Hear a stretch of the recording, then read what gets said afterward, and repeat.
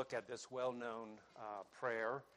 And here is Jesus in the Sermon on the Mount teaching his disciples about prayer. In the context, we read in verses 1 through 8, Jesus is warning them, sounding a warning to them about what they often see in their communities, and that is a very self-righteous approach towards God. And he warns about the kind of praying and doing good charitable deeds that is only to be seen of men. He talks about those that give their alms and they do charitable things, but they do it in a very public, ostentatious way, rather than doing it in private as unto the Lord. And he warns them of that, as well as in their praying and in their fasting. They like to be seen of men. And if we're honest with ourselves, we know something of that maybe in our own lives, where sometimes we can do things just to be seen of people. We know what's expected of us as Christians, and sometimes it becomes a routine or it becomes a show, and we like to get attention and look like we are spiritual and we're good, mature Christians, and sometimes we are doing it for all the wrong reasons. One of my professors in seminary talked about beware of prostituting sacred things for personal gain, for our own benefit. Taking sacred things and really prostituting them and using them for just our own promotion, to be seen of men, to be thought highly of. And when we really look at that, it is ugly and hideous when we would do that. And so Jesus is warning here, don't be like those that you have seen in this way. And so now as we come then to verse 9, and this what is often referred to as the Lord's Prayer, we have Jesus speaking to us about this issue of prayer. So as we think about prayer, this is a privilege that has been given to us as God's children. We have the privilege of addressing our Father who is in heaven and praying to him. This is a great privilege. We have immediate access into the presence of our God to commune with him, to communicate with him, and this is the God of the universe, the maker of heaven and earth. What a privilege. I don't know, when you call some people anymore, you get automated answering machines. You never get a real person. But that's not true as we think about our prayers. We are able to pray to our Father in heaven. And when we think about prayer, there's an acrostic that I think is helpful. It's the word ACTS. Does anybody know what the A stands for? Adoration. C, confession. T, thanksgiving. And S, supplication. And these really are 4 elements of prayer. We are able to come with our hearts when they're overflowing in worship and praise and adoration to our God. We have this means of outlet when we are grateful for God's faithfulness to us, or he's done something especially favorable to us, and we are able to express adoration and praise to our God. And then when our heart is burdened with sin and with guilt, we are able to confess our sins. We're able to agree, God, this is wrong, what I did. I agree with you. I confess it to you. And he is faithful and he is just to forgive us our sins and to cleanse us from all unrighteousness. And there is a great weight that is lifted from us as we confess our sins, even as David did in the well-known Psalm 51 and Psalm 32. And then when our heart is blessed, we have God's good gifts, his kind providence. We are able to give thanks to him for blessings that we have received. And when our hearts are broken for others, we are able to make supplication on their behalf. Again, there's mystery in this, but we're able to go to the throne of grace and bring before our Father the concerns that we have for one another. And so over and again we are told in the New Testament to pray for one another, to intercede for one another before the throne of grace. And as we think about prayer, prayer really is a sign of spiritual life, that we have been born of God, that we belong to Him, that we have a heart that is there, that seeks to pray. Now, we don't always seek to pray as we ought. Sometimes our hearts are cold, and we know that, but we then seek to realign things, and our hearts are given to prayer. Matthew Henry said, "You may as soon find a living man that does not breathe as a living Christian that does not pray. If prayerless, then graceless." And I believe that's very true. The sign of the new birth is that the Spirit of God lives within us, and we are given to prayer. So it's a natural part of being a son or a daughter of God in our spiritual journey and in our discipline in grace. And again, even though it may ebb and flow, this will be true of a believer, that they are given to prayer. God has ordained this as one of the means of grace to help us as Christians. It is a great privilege that is given to us, and we can be thankful for that. Martin Lloyd-Jones said that prayer is beyond any question the highest activity of the human soul. Man is at his greatest and highest when upon his knees he comes face to face with God. An amazing thought. Coming face to face, as it were, with God. And what a great privilege.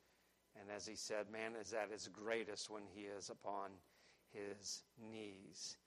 Now, more specifically, as we come to the prayer here, that is often entitled the disciples, or it is often entitled the Lord's Prayer.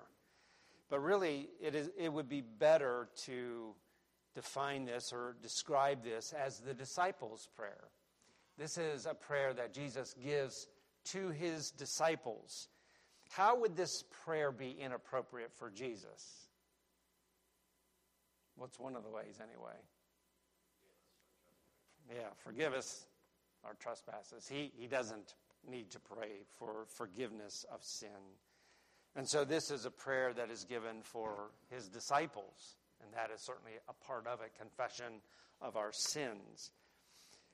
There is another prayer in the Bible that we could rightly call the Lord's Prayer or Christ's Prayer. Anybody know where that would be? John 17. What a wonderful, wonderful prayer. Here we hear Jesus praying to his own Father as he's going to the cross.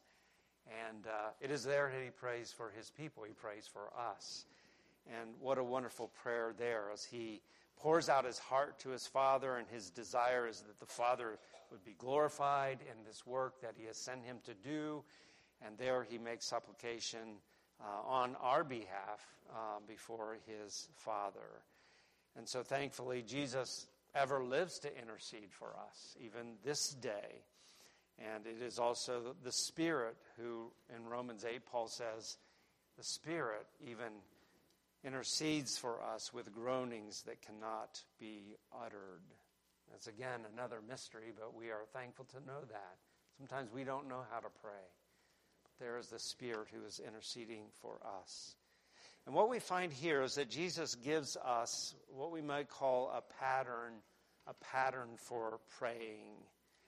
Verse 9, he says, "In this manner, therefore pray." In this manner. This is a command.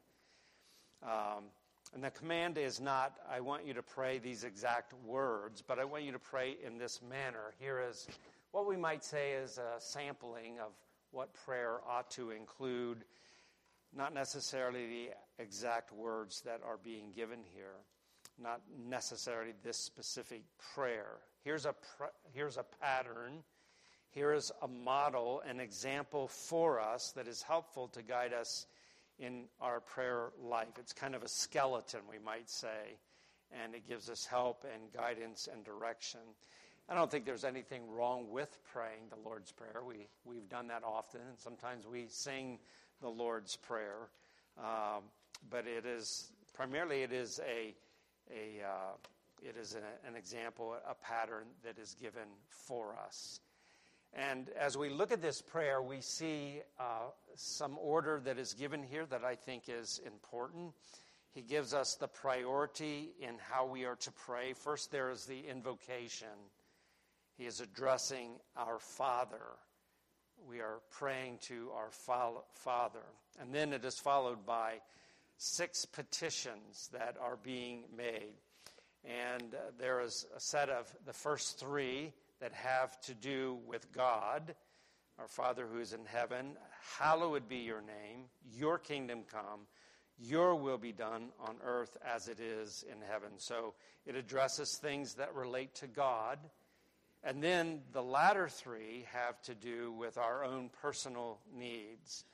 And so it talks about, give us this day our daily bread, forgive us our debts, as we forgive our debtors, and lead us not into temptation, but deliver us from the evil one. So it's not a coincidence, I don't think. I don't think this is just a coincidence that it's this order. I think there's a priority here, that our concerns ultimately ought to be first and foremost about our God, about his name, about his reign, and about his will. And then our own personal, physical, spiritual needs that follow. And we are able to present those to the Lord. But I think that we need to see that the priority here, an overarching concern for the name of God, for his purposes to be accomplished, for his will, for his name to be hallowed. And I'm afraid in my own prayers, and sometimes our prayers are too much about us, and we don't have this balance that I think Jesus presents to us here. And so we need to work at that, I think. And so here's, I think, a helpful reminder for us. And I think it's interesting that we realize that we're all in this together. When we pray, our Father who is in heaven, forgive us of our sins. We all need forgiveness of sins. And so it's a reminder that we are all in this together as we think of praying. We do this in concert, as it were, as the people of God.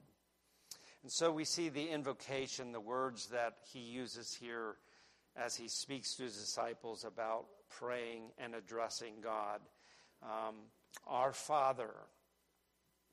We don't always necessarily have to use these words, but it does convey that prayer is very personal, it is very intimate, and it is a reverent thing. I am able to say, our Father, my Father. He's my Father. And there's this personal intimacy that we have with him. And again, what a blessing that is as we think of the Christian life. It is a saving relationship. It is a personal relationship with the living God. As Jesus said in John 17, what is eternal life? It is that they may know you, the only true and living God, and Jesus Christ, whom you have sent. And therefore, when we pray, we're able to say, he is our Father. He is my Father. And so there is this personal aspect as we think about prayer. And there is this idea of reverence. There is this wanting his name to be hallowed. He is our Father. And again, there's intimacy, but there is also reverence for him. The third commandment says you shall not take the name of the Lord your God in vain. And so we want to honor the name of the Lord. It is to be hallowed.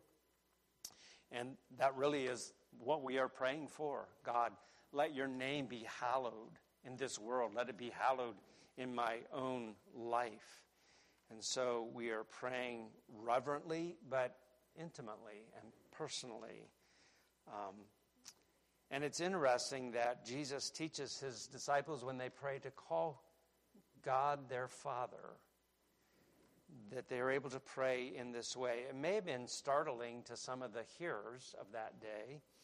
In the Old Testament, we know that there is the father-son analogy that is used with regard to his people, but this is really developed in the New Testament with the coming of the Lord Jesus Christ. And here this pattern that is given to us by Jesus. This would not have been typical of an Old Testament prayer, but with the incarnation, there is this great emphasis upon the family relationship that the people of God have with their God. And we see it here right off in this early sermon on the Mount, where Jesus over and again is talking about your Father who's in heaven, your Father who's in heaven. He knows your need. He will give you the things that you need. And so even when you pray, you're able to pray to him in that sense, that he is your Father. Again, intimacy and closeness. Jesus said this, I am ascending to my God and your God and my Father and your Father. As we think of that relationship that Jesus had with his Father, it's different. He has eternally been the Son of God. But there is that close, intimate relationship that he has with his Father. He's in the bosom of the Father, we are told in John 1. And there's this closeness. I and the Father are one. Now that's different from us. But there is this intimacy and this closeness that has come about by the grace of God and because of Christ and because of the gospel. And so as we pray, we are able to pray as his children, calling upon our Father. And I think we all well know that when we think of the children of God, this is not some universal fatherhood of God. The Bible says that we were children of wrath, weren't we? In Ephesians 2, children of wrath. God made us alive together with Christ. He regenerated us. And by grace, we have become children of God. We've been adopted, as we saw this morning. And so, therefore, it's those who, by Christ, are children of God. Ephesians 5:8 says, you were formerly darkness, but now you are light in the world. Walk as children of the light. This is the grace of God to us, is it not? We were dead in sin and transgressions. There was enmity in our minds towards God. There was hostility in our hearts toward God. And yet, he loved us. And he sent his Son to redeem us and to make us to be his own. And to draw us near into this relationship where we are his children. And we belong to him. And so this is a prayer for those who have been born of the Spirit. They have repented of their sins and they have believed in the Lord Jesus Christ. And so it's a term that really can only be used by those born of God, born anew by the Spirit of God. And I read this morning from Galatians 4:6, where Paul there says that in the fullness of time, God sent forth his Son to redeem those who were under the curse of the law, so that they would become sons of God, that they would be adopted. And the Spirit is in their hearts crying out, Abba, Father. Again, this is an intimate name that is used of God. He's like our daddy. God is the judge. He is the sovereign of the universe, but he is also our Father in a very personal, intimate way. It's kind of the language of the living room, of a father sitting with his children on his lap. Well, what an endearing picture that is as we think of this relationship that we enjoy with our Father. In fact, that term is used in chapter 6 here of your Father who sees, your Father who knows your needs, and your Father who is in heaven. So what an encouragement for us to pray, that we are praying to our Father, and he hears the prayers and the petitions of his children, and will do according to his will, and we can trust him for that. And this God to whom we pray, he is in heaven. Our Father who is in heaven. He is sovereign. He rules above. He is seated in heaven above. And he is the one yet that knows us personally. He knows us and sees us in secret. And again, what a wonderful thing this is. He is intimately acquainted with his people. He has all power and authority. He's in heaven, but he knows us personally and intimately. And so when we come before him, we ought to come with humility. We ought to come with reverence and respect. But he is our Father, and to him we are able to pray. And we'll look at this petition next week, hallowed be your name. This is the first petition that is given. This becomes the desire of the children of God. We want his name to be hallowed. We want his name to be known. I want to close with this quote. This, I think, was from Tozer, A.W. Tozer. And it's a great encouragement to us, I think. Remember that God in Christ has become your Father, who not only knows all about you in the sense that he is omniscient, he knows all about you also in the sense that a father knows all about his child. He knows what is good for the child. Put these two things together. God in his almightiness is looking at you with a holy love and knows your every need. He bears your every sigh and loves you with an everlasting love. He desires nothing so much as your blessing, your happiness, your joy, and your prosperity. Let me read that again. He desires nothing so much as your blessing, your happiness, your joy, and your prosperity. That's not the way the prosperity gospel preachers preach it. He is at work in us for our good. And that may encompass a lot of different things, but it is for our good. Then remember this, that he is able to do exceedingly abundantly above all that we ask or think. As your Father which is in heaven, he is much more anxious to bless you than you are to be blessed. Before you begin to make any petition, before you begin to ask even for your daily bread, before you ask for anything, just realize that you, such as you are in the presence of such a being, your Father, which is in heaven, the Father of our Lord Jesus Christ, my God and my Father. He is more willing to bless you than you're willing to be blessed. What an amazing, wonderful statement. So may God encourage us and help us that we may grow in grace in this area of our prayer life, that we may be seeing these patterns that we see here given to us by Jesus and in our own prayer life. But may we today, as we go our way and as we pillow our head tonight, be reminded of the great privilege that we belong to this one if we're in Christ. He is our Father. Well, let's stand and we'll be dismissed with a word of prayer.